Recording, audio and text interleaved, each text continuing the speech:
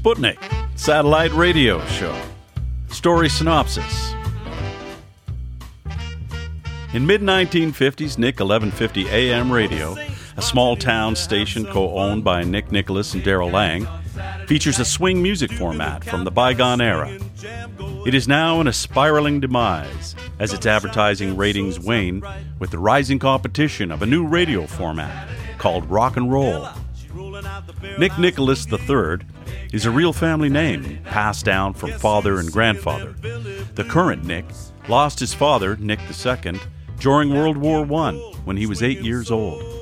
Like an Arrested Development, he has emotional attachment to the name and has branded a singing and DJ career on it. In 1947, Nick acquires the call letters of the radio station KNIC 1150 AM radio to reflect the brand.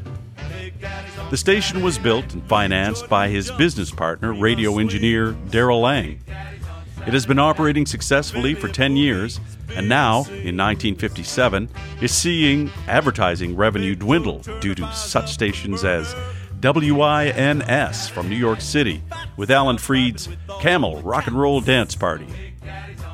As Nick schmoozes the local market at community events, Darrell manages the staff and maintains the station amplifiers and transmitter. Nick's job is to collect revenue through advertising and spin the music content from his vast swing record collection. The station is failing due to poor ratings, and on October the 1st, 1957, when Nick can no longer pay staff, they walk out, including Darrell, who can no longer come in for the save. Darrell is a World War I veteran who had a near-death experience. Is now, years later, a sober, recovering alcoholic and heroin addict.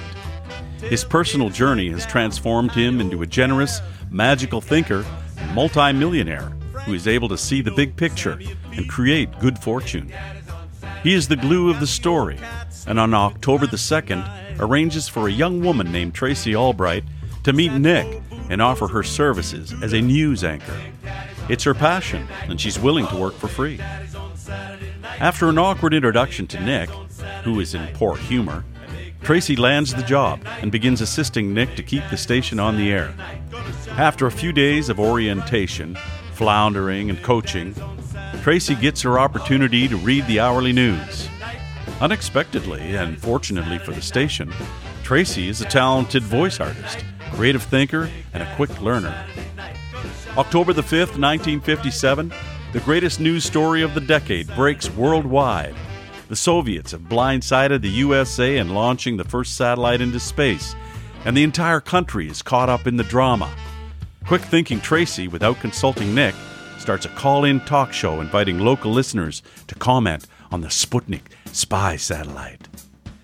This has amazing comedic results, as listeners from all walks of life, from all around the country, call in to update the news hour with their first-hand sightings, political views, celestial visions, and conspiracies about the emerging Cold War and Soviet spies lurking everywhere.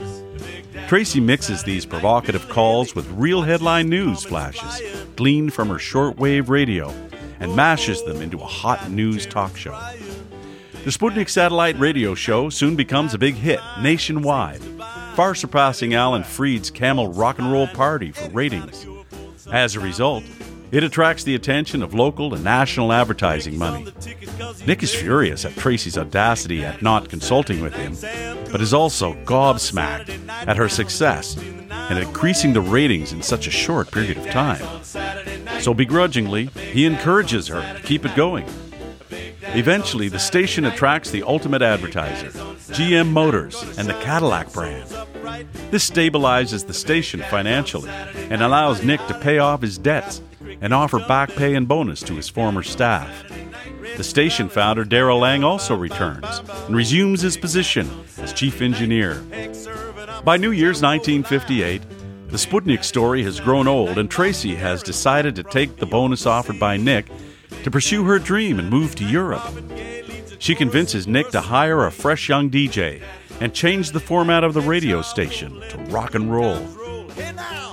Nick agrees this is the best course of action, but he will continue to host a weekend swing music show and promote Cadillac, the gold standard automobile, as key sponsor.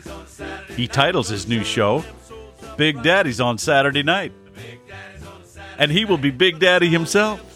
January 1st, 1958, Nick spins his first rock and roll record.